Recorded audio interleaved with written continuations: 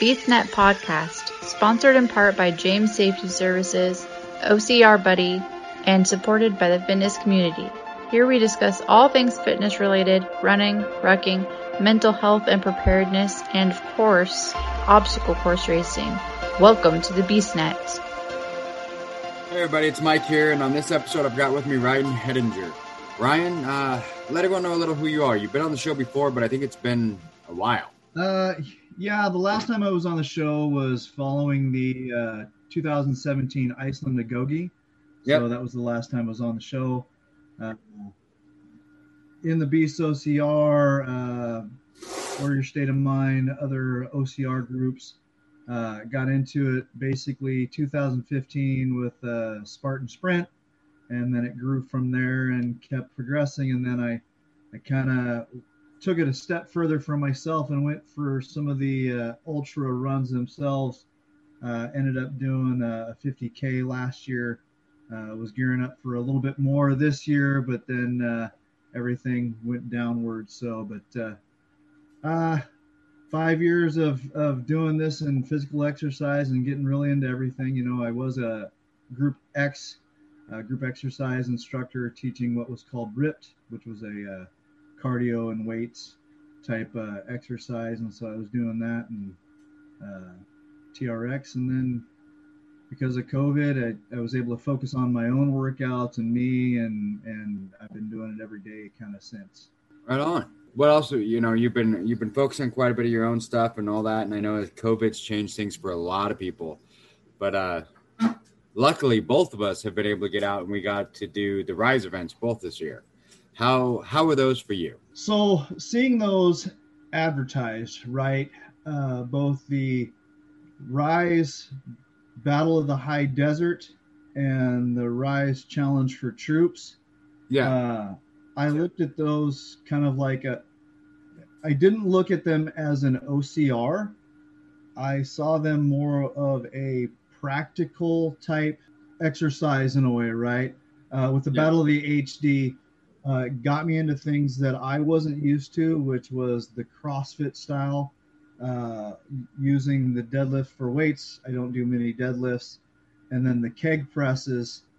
And then it threw in those other aspects that you would see maybe if you were in law enforcement or military or something else, to a practical application of that exertion, then going into like a firearms, right? Yeah. And for me that was how do you slow your breathing down? I mean, physical exertion, heart's racing, you're breathing heavy. I mean, for us here in Washington, actually on the coast, you know, we're at sea level, and then going up there to Bend, going up to that higher elevation, the altitude kind of played a factor in my breathing, the dry air. It felt like I was getting exhausted more. And so got down to that rifle range, and it's like trying to zero in on that target, and you're trying to calm your breathing down and calm everything down so you can focus. And it was difficult. I enjoyed it. It was difficult, but I mean, I liked it because, like you said, it was a different challenge. It was one of those things like the evolution of your OCR. We started doing OCR in the beginning because we wanted something different, and this was a different, like you said, more practical. And the way they did it too, where you did the deadlift, you did the keg lift, and then you did the axe throw, and then did the shooting. So by the time you got to the shooting, you were already smoked from doing, you know, the lifts. And then, like you said, because we're at a different altitude, trying to control your breathing, plus you just did the lifts, it added a whole nother thing where it wasn't just walking on the range and taking a shot. It did what it was supposed to do. It challenged us into something. When I first started Spartan, right, my first sprint, there were so many things that I could not do. I couldn't climb a rope. I had difficulties with the Herc-hoist. But I made the decision that, okay, those were things I was going to focus on for the next time I went to an event a year later.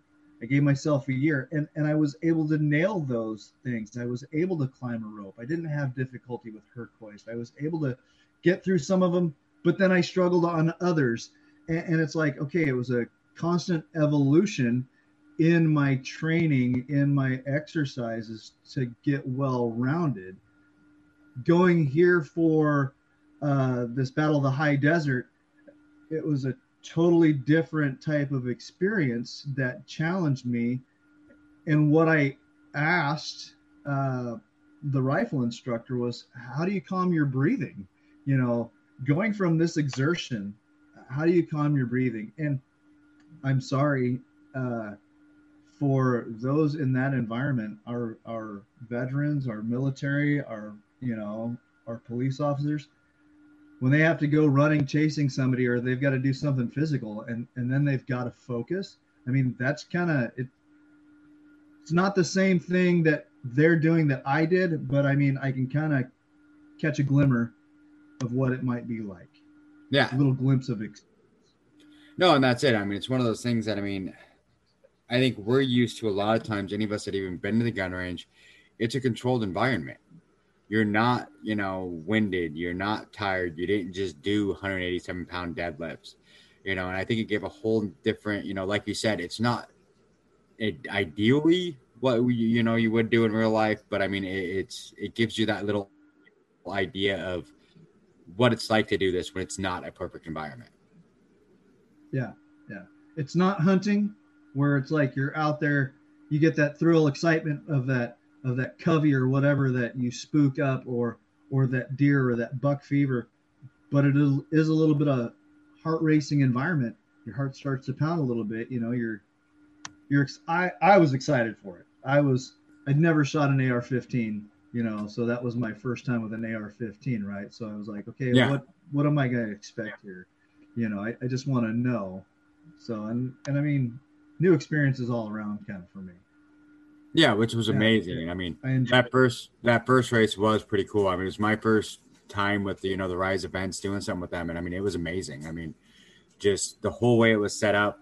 It seemed random, but then you thought back on it, and you're like, no, this is actually set up pretty neat. Where it kind of, you do the lifting first to kind of take you out of you, so you're not 100% once you hit the other parts. So yeah, oh yeah, especially when you hit the mile course. Yeah, and then you do, after you've done, the lifting, everything else, you do the axe throw. And even then your arms are shaking and you're trying to do the axe throw, and it was just close enough that you couldn't throw hard because then you get too much rotation. So you had to find that nice, easy lob kind of throw that would make it stick, but make it hard enough to stay in.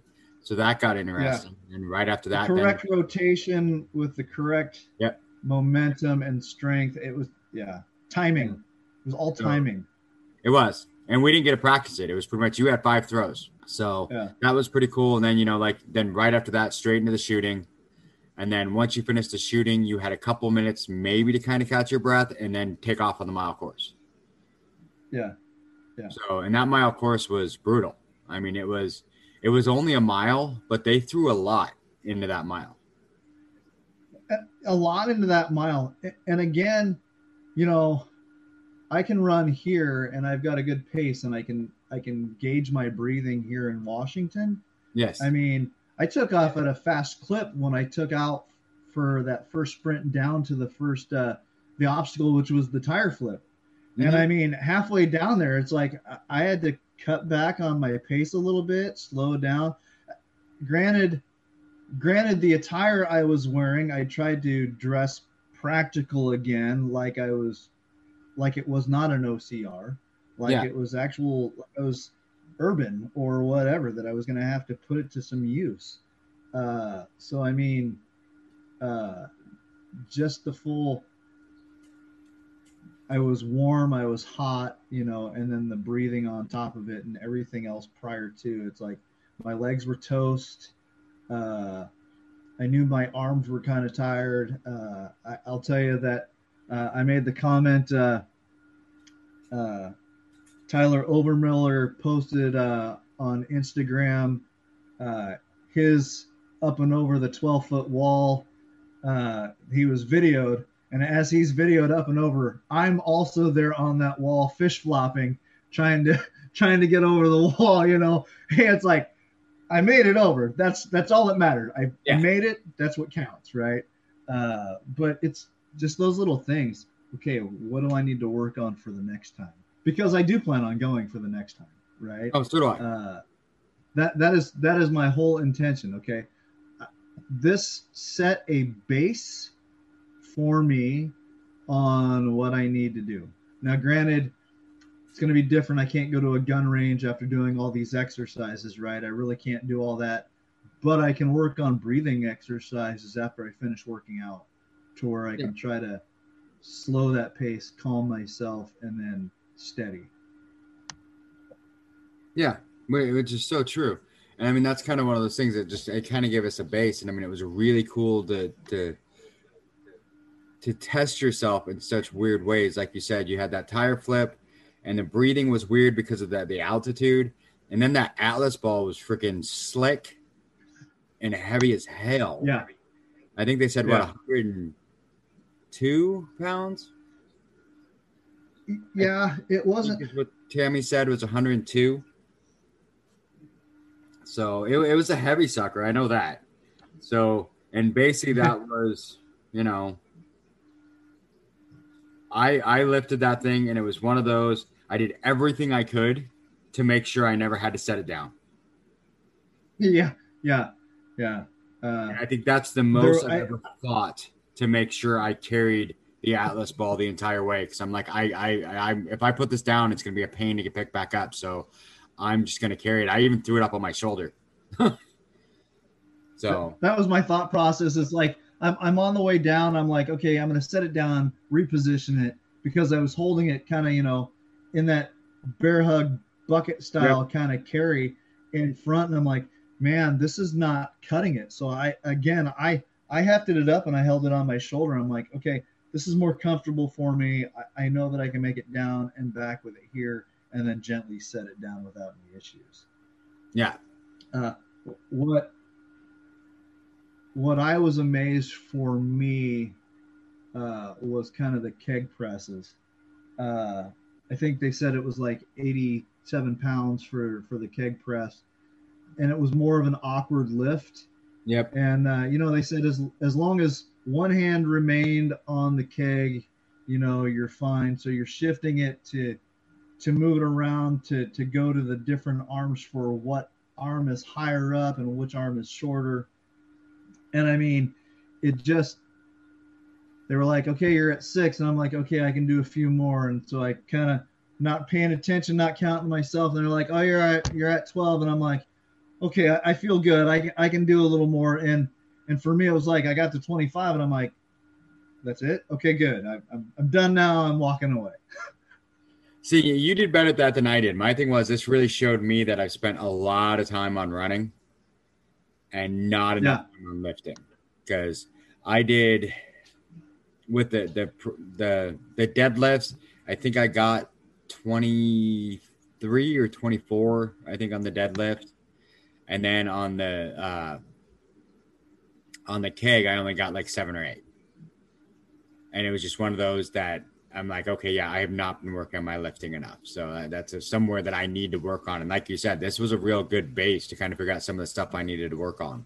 Because I haven't been doing heavy lifting. So it was cool to kind of see that and kind of really get that gauge on this. So. Do you like the BeastNet? Do you want to keep hearing it? Be sure to follow us on Facebook, Twitter, Instagram, and more at BeastNetPod. So I really enjoyed it. And like you said, I mean, it was one of those, that mile run, there was a lot of that they put into that mile. So, and that the 8-foot wall wasn't so bad. The 12-foot wall was quite interesting, trying to do that, pretty much Batman walk up the side of the wall. And for me, everyone always says I do it weird, because a lot of people will climb the wall till they can reach an arm up. I will climb the wall till I can get a foot over. Yeah. So I put a foot over first, because if I can get my foot over the wall, then I can use my legs to pull me over. So, and that's kind of what I did. I walked up the wall until I could get 1 foot over. And then once I got my Yeah. foot over it, then I kind of pulled myself the rest of the way up and over. I know that we've just kind of been focusing on the first event that they had towards the end of September, right? Yes, Which that was the one of Battle first the the High end of September. And I mean, I know we talked about that. We've talked about that quite a bit. I love that event, but then both of us went back in October. We went back in October. We went back I think it was the 17th, Yep. 16th or 17th of October. So we went And we back went to there. I can't remember the name of the snow park. It was the Troops Challenge. The Troops Challenge, but Rise they had Troops it- Challenge event. They had it at some random at a snow park up there above Bend. So Yeah, this one we even Winoga. went another like 2,000 feet up. And so what I did like about it is they gave you both options. They gave you options with that. They gave you a 3-mile option, short course, Yeah. or they gave you the long course option. I don't know the gentleman that works with her setting up those courses. He was the bigger guy, dreadlocks and everything. Yeah. I I can't remember his name either. He and I were talking before I started off running, and he said it's 7-ish miles, right? You Yep. know, knowing Tammy, it's 7-ish miles on the course. But I decided I wanted to go for the long course, and again, I took it as one of those. Okay, this was a troops challenge, right? So it was military based. There were things that we would have to do that, had we gone to an A schoolish type for military army boot camp, or maybe a special forces for whatever, that we would run into some of these. And so again, I took it as that aspect. You know, I had tactical pants more or less, and tactical running shoes versus tennis shoes. Again, it started off cold in the morning, so you know I was dressed for that environment.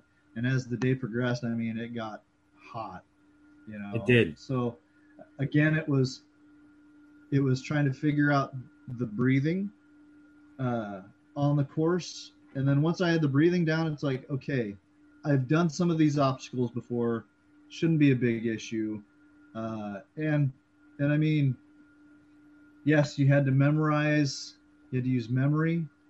Again, I went as an individual, and You don't remember it all. I mean, yeah. Well, the thing about it is even as an individual, doesn't mean you're out there for yourself, right?